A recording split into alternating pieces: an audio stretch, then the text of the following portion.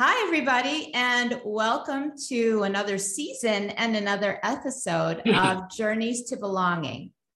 On the podcast today, I'm so excited to welcome this episode's guest, Jim Thompson. Jim and I connected on Twitter last year, but as those of you who are subscribers to my podcast or follow me on social media know, I've been busy doing my grandma-ing, so I paused my podcast. Jim might not know this, but we have several things in common, and being a grandparent is definitely one of them. Jim, welcome to the podcast. Well, I am delighted, Eileen. I am reporting from outside of Rochester, New York, where it's going to maybe hit 80 today, which is uncharacteristic. In April, wow. In April. This does not happen in Rochester, but we have a 5% chance of a tornado later today. So this is not the typical day in early April for Rochester. I know you know Western New York, so I bet you, right? Yes. But I took a look from I think the temperature where you're hailing from, it's almost 90 degrees out there. Is it warm? Yes, it actually got warmer today. It's been in the 70s, mid 70s for about a week or two now. And it's been lovely, but it looks like summer has arrived, although it's still spring here. But yeah, so it will get up to 85 or 90 for a couple of weeks. And then in May, the sky is the limit here. So, but Jim, I really didn't say much of anything about you, just how we met. So I'd love for you to introduce yourself to our listeners. Well, first of all, thank you so much. Eileen, I am so grateful. I am so grateful for your friendship, so inspired by your work, especially in this so important field of what is belonging, what does a sense of belonging look like? And this is a hoot for me to be having a conversation with a wonderful lady who spent a real purpose-driven life. I love your book. I bought your new book. I commend it to people out there. It is powerful. I want to try to intersperse some things in it throughout what we're doing. But yeah, I thank you so much. Well, just a short bio. I guess first and foremost, I'm a grandpa. In fact, my grandson is right in the other room. They have no school this week in Western New York, so pre-K, so he's over there. If he makes an impromptu welcome to him. How old is he? He'll be 5 in June. So okay. And we're both grandparents, and that's a wonderful group. Yeah. Well, I guess I got to talk just quickly. First and foremost, I'm so proud of my teaching background. I started teaching 50 years ago, 50, September 72. Wow. I had 7th, 8th, and 12th grade social studies.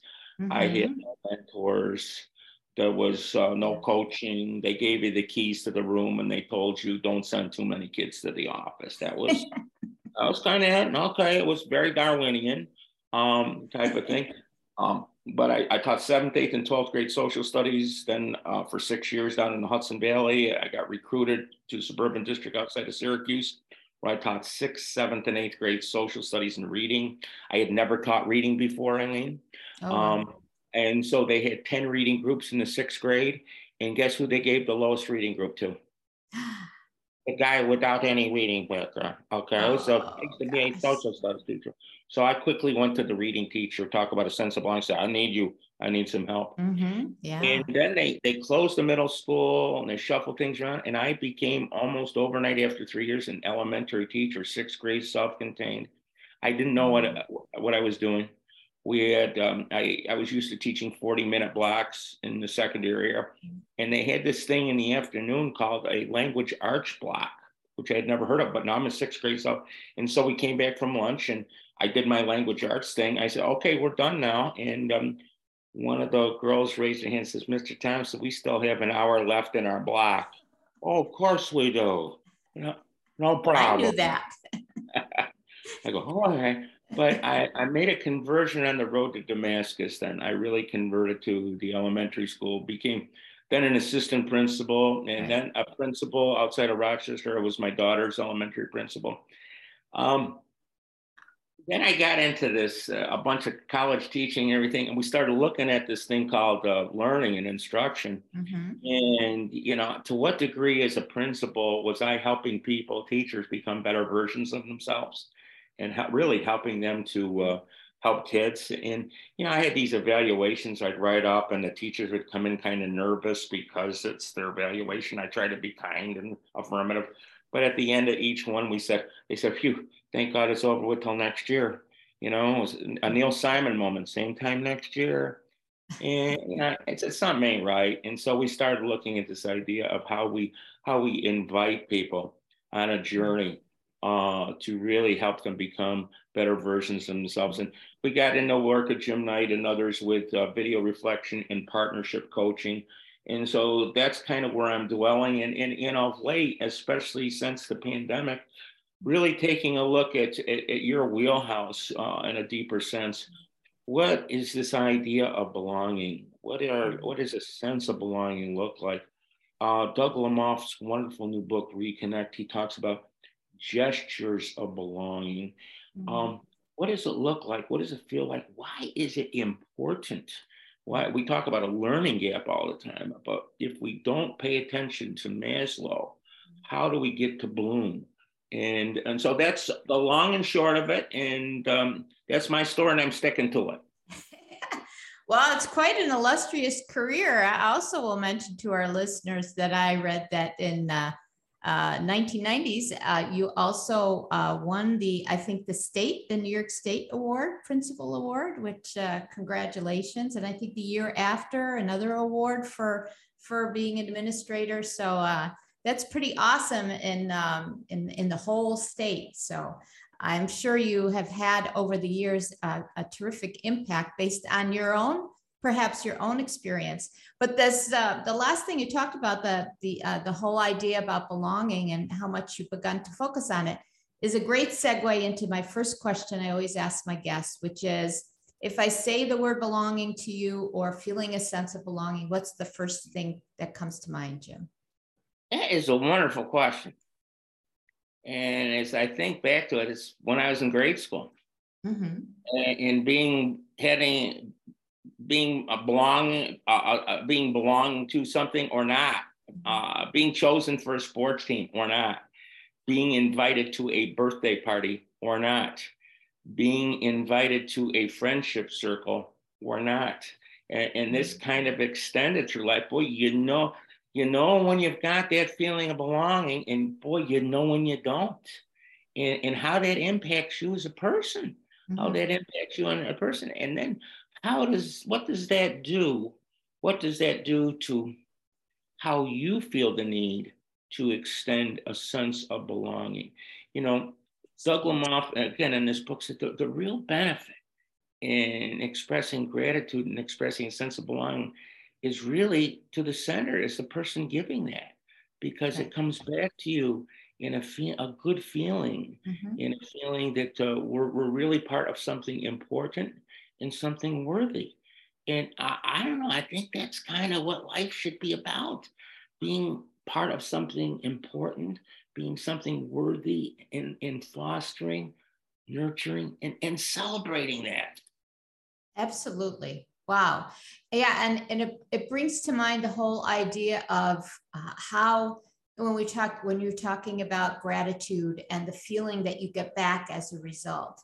And gratitude is definitely a part of this whole idea of centering not just yourself, but others, and also feeling blessed, which, makes you feel calmer, restores your sense of confidence and your sense of well-being.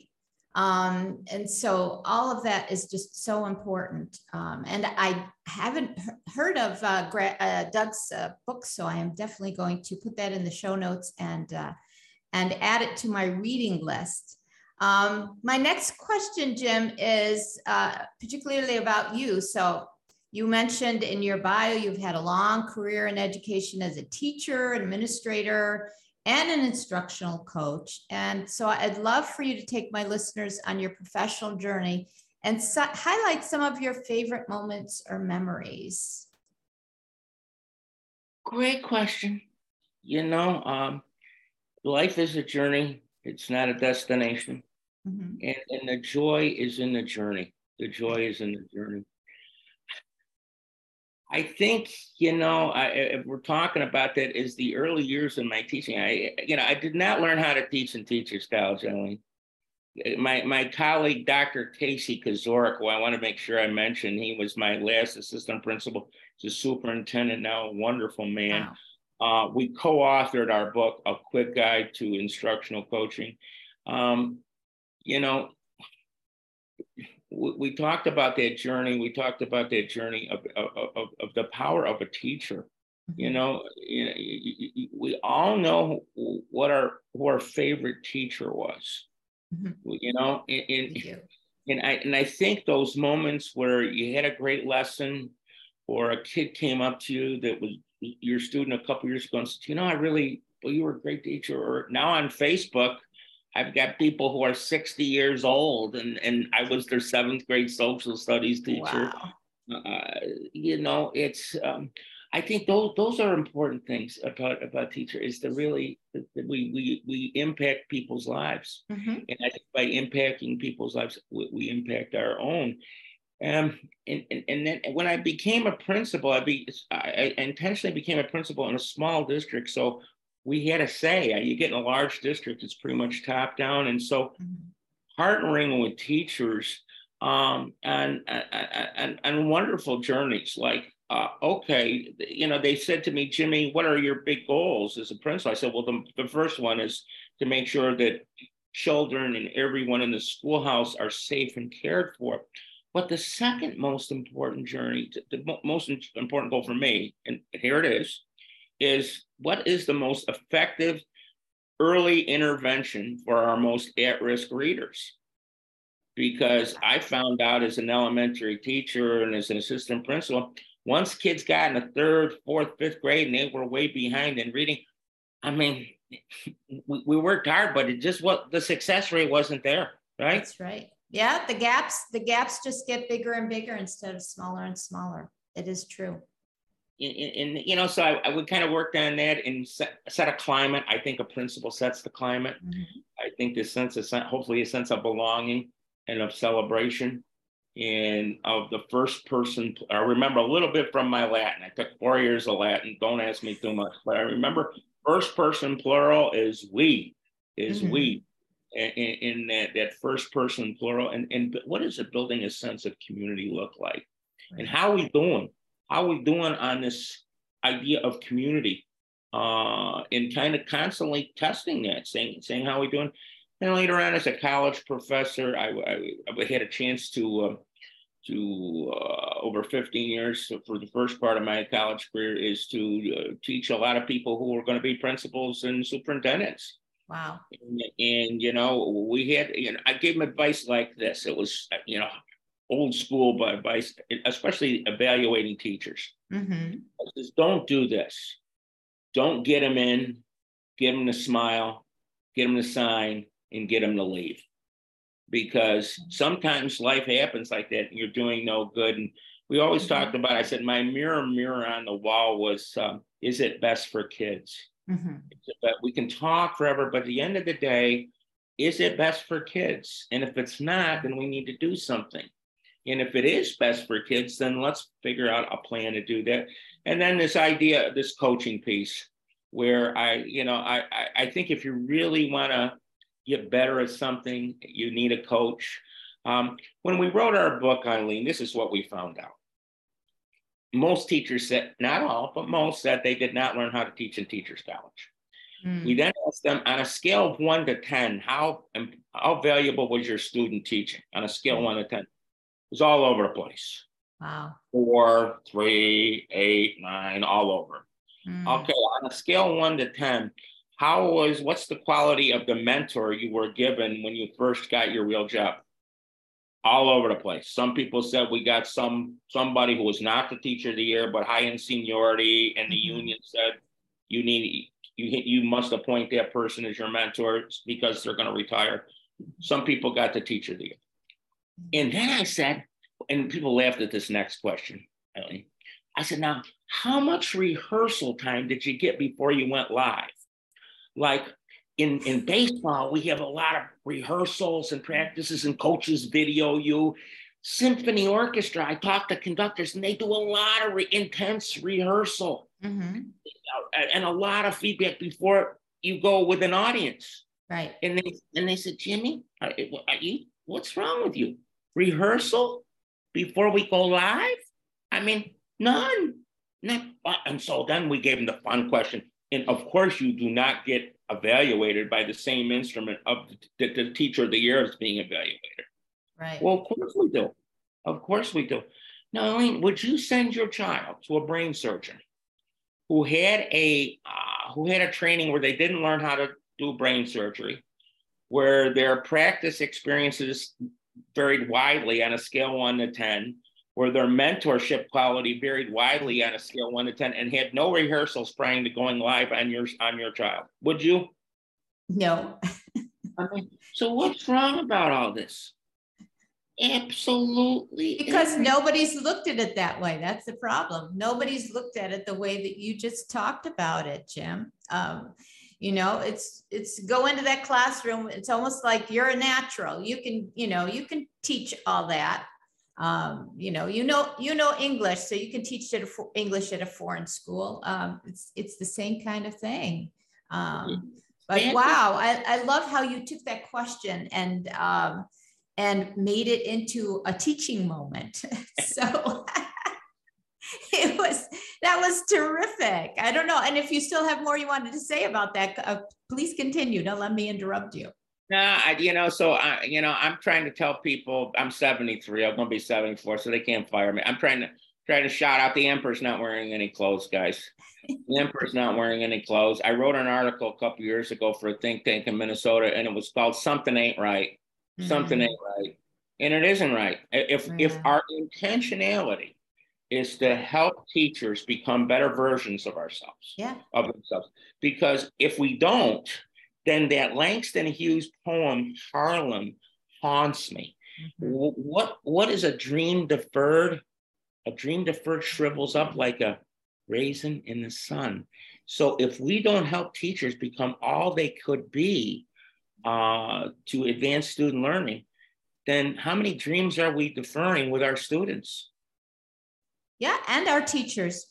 Perhaps why they're burned out and so many are leaving, or certainly a reason for that. I also loved how you started off by saying, creating that sense of safety, which is also really important in feeling a sense of belonging, and also the sense of community, and how the instructional leadership creates that climate in the building. And that's so important. So even when we're talking about teachers, and I know that you've said that you're now coaching administrators, which is just so important because you get to reflect back on your years of experiences, both good and bad.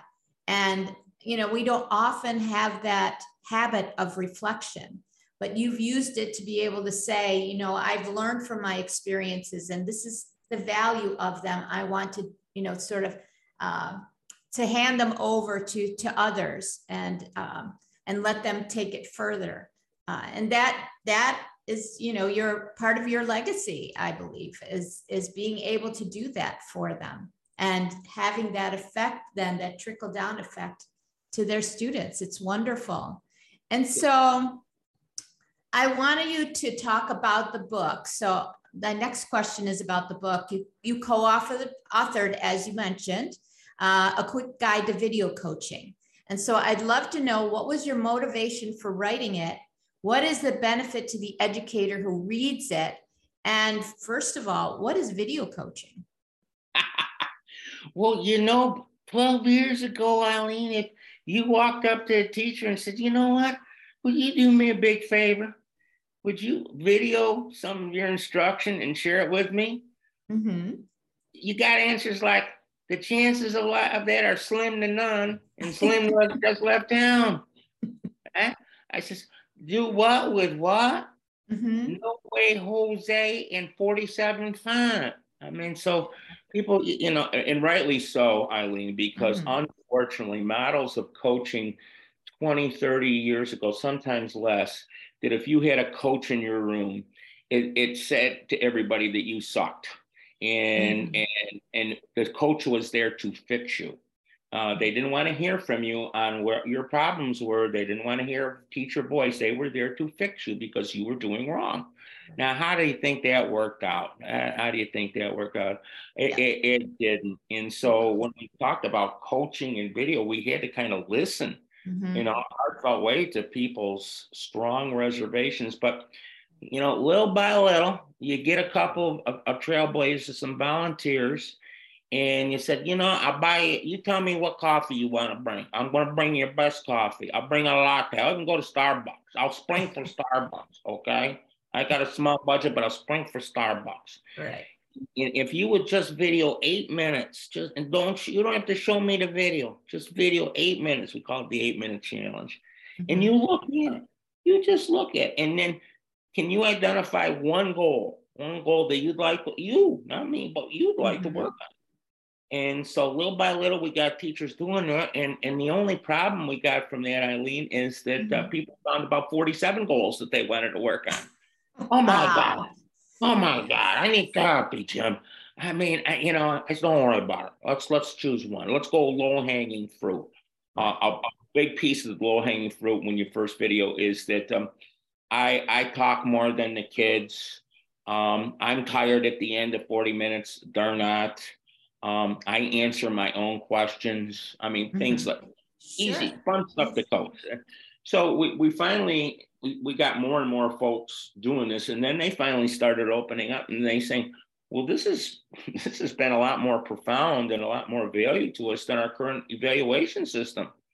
And again, I'm saying this as a former principal, so I'm not trashing Mhm. principals. I Mhm. revere the principalship, but versus a principal coming in and evaluating us and then writing up and say, "This is what I saw." Now you're saying, "Okay, I, the teacher, can see what I'm doing or not Mhm. doing," and Right. then all our work was confidential and non-evaluative. So once people trust you, and the defenses go down, people are pretty tough on themselves. And so I think it's the coach to kind of be more Mhm. uplifting and to find, well, what are the positives? That's a great piece of your book, you know. Mhm. But Right. Eileen, what a way to identify your superpowers as a teacher Mhm. through video, through video. Oh my God, Yeah. I did not know I was doing this. And all these kids who were quiet and silent are now being active in the class. How did I do that? I mean, what a great way to affirm Oh, what we're yes. doing. So, and again, how do we help become better versions of ourselves? People ask me why you should coach. I think there's two reasons. Number one, to advance student learning. But I Sure. think the bigger reason that in this journey, in this partnership together, we all become better versions of ourselves. Yes. And Yes. hopefully that's a life journey. That's Yeah. a And we learn to appreciate the things that we're doing, right? That we didn't know that we were doing. So instead of sitting at the end of the day and going, all these things, because human nature is to just focus on the negative. So instead of doing that, it's like, oh wow, this really felt good today. That lesson, maybe it didn't go entirely as I supposed, but then the direction it took was really awesome. We begin to celebrate those moments. Yeah, absolutely, absolutely. And as you say, a big problem in the United States, I know you know well of it, Mhm. is trying to get people to go into teaching, and then once they go into teaching, retaining them, Yes. and for nothing else, why shouldn't districts say, okay, part of our program when we hire you is you're gonna partner with a trained video instructional coach, and it's going to be totally confidential and Mhm. totally non-evaluative. You know, That's the key piece. The fact that it's non-evaluated, because a coach doesn't do that kind of evaluation. They reflect and help the person see the things that they need to work on in order for them to get a good evaluation when they do the evaluation, right? yeah, So yeah. yeah. So the book is how does the book work? Does it sort of introduce video coaching and take you through that? Yeah, we kind of talk about our journey, and we talk Mhm. about like the secret sauce. We borrow, when we first started this 12, 13 years ago, both the coach, we started out with the coach and the teacher both looking at the video, and that was a little Mhm. intimidating. And so Mhm. we looked at the research from Harvard, Harvard's best foot forward research, which said if you want to take the scary out of starting with video and you really want to send an invitation, um, Okay. then have the folks take, and what they use the term, take a selfie. So in Mhm. other words, video something of their practice, and they don't have to share it with anybody. They are the only ones that look at it, and they identify. And now we use Jim Knight's work. They identify a goal important to them, not to me, Right. important to them to work on, which would also advance student learning. And then they partner with a peer coach. They partner with a peer coach who's been trained, and they meet with the coach, and the coach asks questions like this. It's real easy questions. Okay, tell me more about your goal. Why'd you choose it? How do you think it's going to advance student learning? And again, again, borrowing from Jim Knight, the scales questions, which are brilliant because they're simple but powerful. On a Right. scale of 1 to 10, where are you right now with the goal? Where are Mhm. you? And, okay, what would a 10 look like? And then the big question, because we want to evolve the goals to become more and more student centered, more and more Right. student centered, more learning centered. What would the students be doing differently if it were a 10? Whoa, whoa.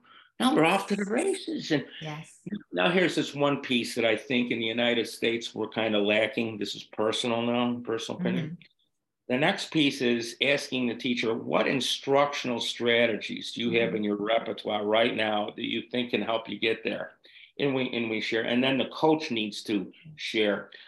I it, I think we need to do a lot more with helping teachers with uh, adding to their repertoire of instructional strategies. Yes. Not that one's always works well, but I had Mhm. uh, I had the honor of working with John Safier many years ago, and he talked about Mhm. repertoire and match. That we need to constantly expand our repertoire Yes. of strategies, and then as things come up into a lesson, what's the best match for that moment? That's why I really like Doug Lemoff's work, Teach Like a Champion 3.0, Mhm. Teacher Head on more and more opportunities. So here are a variety of strategies. You Right. don't have to use them. Quick, easy, simple thing, which I share with Mhm. people. Yes. Really, this was a real easy thing that I shared. And Mhm. a lot of people use turn and talk, turn and talk. That's like turn Right. and talk. I said, okay, all right. Um, how about adding one element to it? Mhm. Two elements. Think, write, turn, talk. Well, I want them to write down before they share. Mhm. And to Because then have the time teacher, to think and mull it over a bit. Sure. yes, then the teacher can walk around and say, oh my God, we're not sharing nothing. Because they're not getting it. Who totally Yes. learned? Or Yeah. Jimmy Thompson over here, who's not said a word, he he is going out of the box with Mhm. this inference. And I want him to share that with the group because it's kind of sparkles.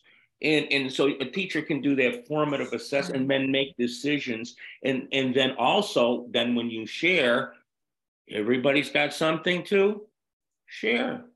Versus Right. Jimmy Thompson, who played the game in school. Oh, I love this turn and talk. I'm not going to say a word. I love it. I'm going to work with Sadie, and she'll just talk to me, and I'll say this is good, this is good. I love it. Little things like that. So I think Yes. those are the kind of things. But I guess I got to look at two icons out there. Ted Lasso. I don't know if you watch Ted Lasso, but he's on No, Apple but I've TV. heard about it. Yes. And I think you got to always stay humble and kind. I think you got to be that's Tim McGraw, humble and kind, and Ted Mhm. Lasso, be curious, not judgmental. So we try to thread that through our book to be humble and kind. Mhm. Partnership, it starts out with how I show up to this partnership. Am I going to be the first listener? Yeah. And am I going to listen with empathy? Am I going to try to, and am I going to really look like I'm listening? I think that's kind of important. Like, oh yeah, I'm listening. Yeah, I'm listening. You know, that type of thing. Yeah. And to be curious, not judgmental. We got to stay curious. Right. If we're looking at a video, we're having a curious. I don't think the coach should be jumping in with advice. I think we should listen. We'll say more. Michael Bungay Stanier, and what a book, great book, The Coaching Habit. And he says, stay curious longer. And I think this is what part of what we need to do to really, I think, foster gratitude with the teacher and a sense of belonging. This sense of belonging. Lamont said there are 3 DNA strands that come out of gratitude, and they are selflessness, generosity, and altruism. And those feed this idea of sense of belonging. Right. And the more as a coach that we can authentically present ourselves, right, with generosity, with altruism, with selflessness, like you say in the book, you modeling what this looks like. Absolutely. Yes. You know, it's so important. So more and more teachers say this is good stuff. It's been transformational. Wow. And so I'm privileged to be on this train, you know. Wonderful. Yeah, this is terrific. You know, it makes so many connections for me because first of all, you know, you talk about the teacher's role and the teacher coach, or the administrator's role and administrator coach. But at the end, you talked about the importance of the coach being able to create that environment of trust, because I, as the, you know, trainee or the coachee, I'm going to have to be quite vulnerable about pointing things out, or talking about the things that I need help with. And that's not easy to admit, you know. So I'm not going to do that to someone who I know is either going to judge me or over advise me or tell me what to do when it's something that I'm not able to do, right, on my own. I know what's best for me. And then what you're doing in that relationship is modeling what the teacher can be doing in the classroom with their students. The same kind of, especially extra listening, establishing that trust and those relationships.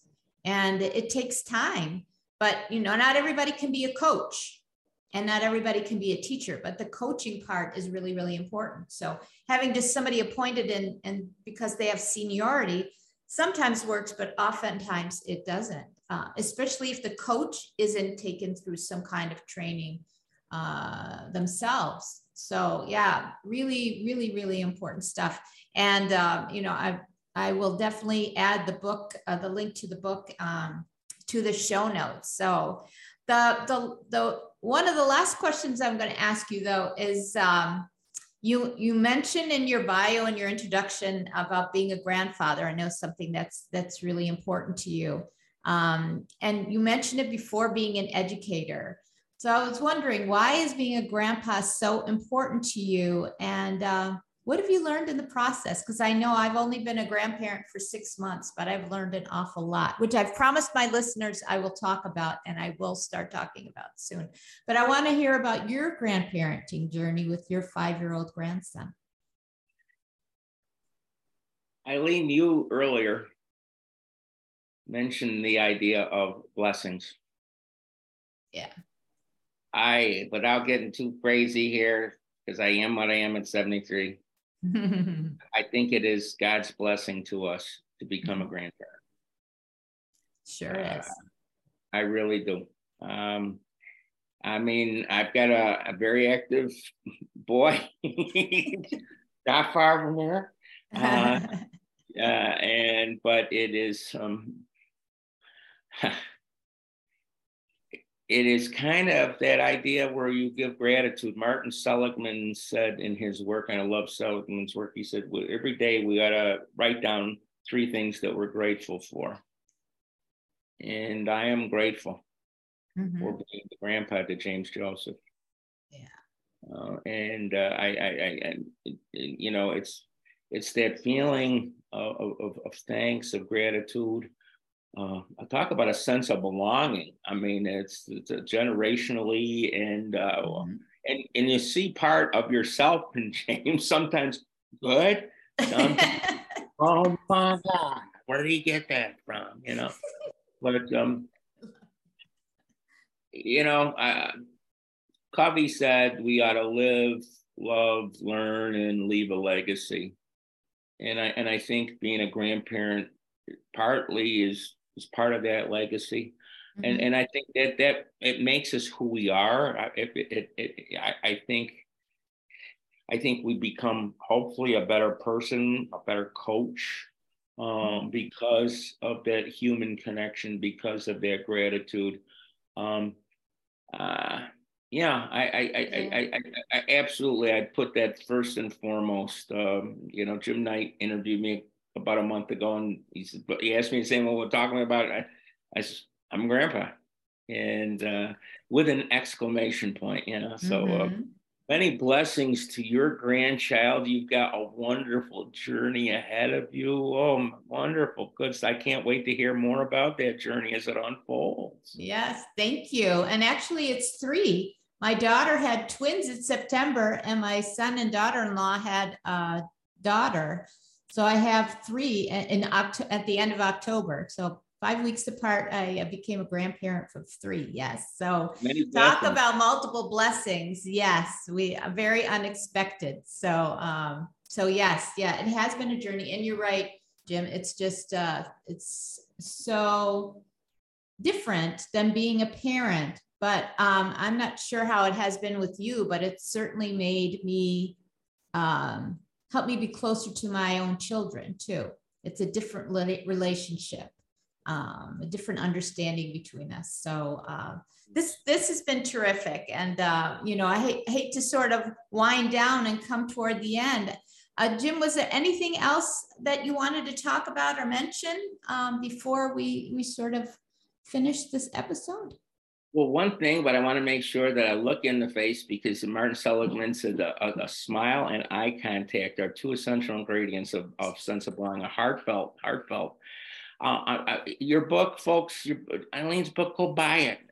Get out there. Thank you, Jim. Get out there on Amazon. I hope you have an international conference sooner rather than later on this idea. But you talk about welcoming students. You talk about greeting them at the door.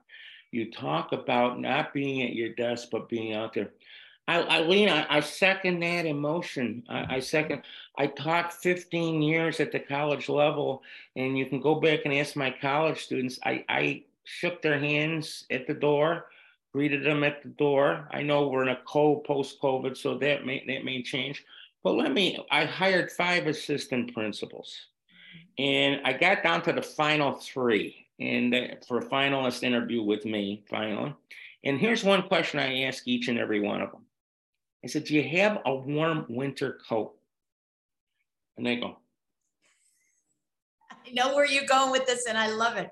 Yes. And one, you know, and they said, no. I said, well, you need to get one if you get hired, because every day you will be joining me outside every day when the buses come in, greeting students off the bus, saying hi. And every day you will be joining me at the end of the day outside, saying goodbye to children, because that's not adjunct, that's not tangential, it's who we are. And so I love that, Eileen, because then when these assistant principals became principals or superintendents, they said this to their principals. We need to be outside.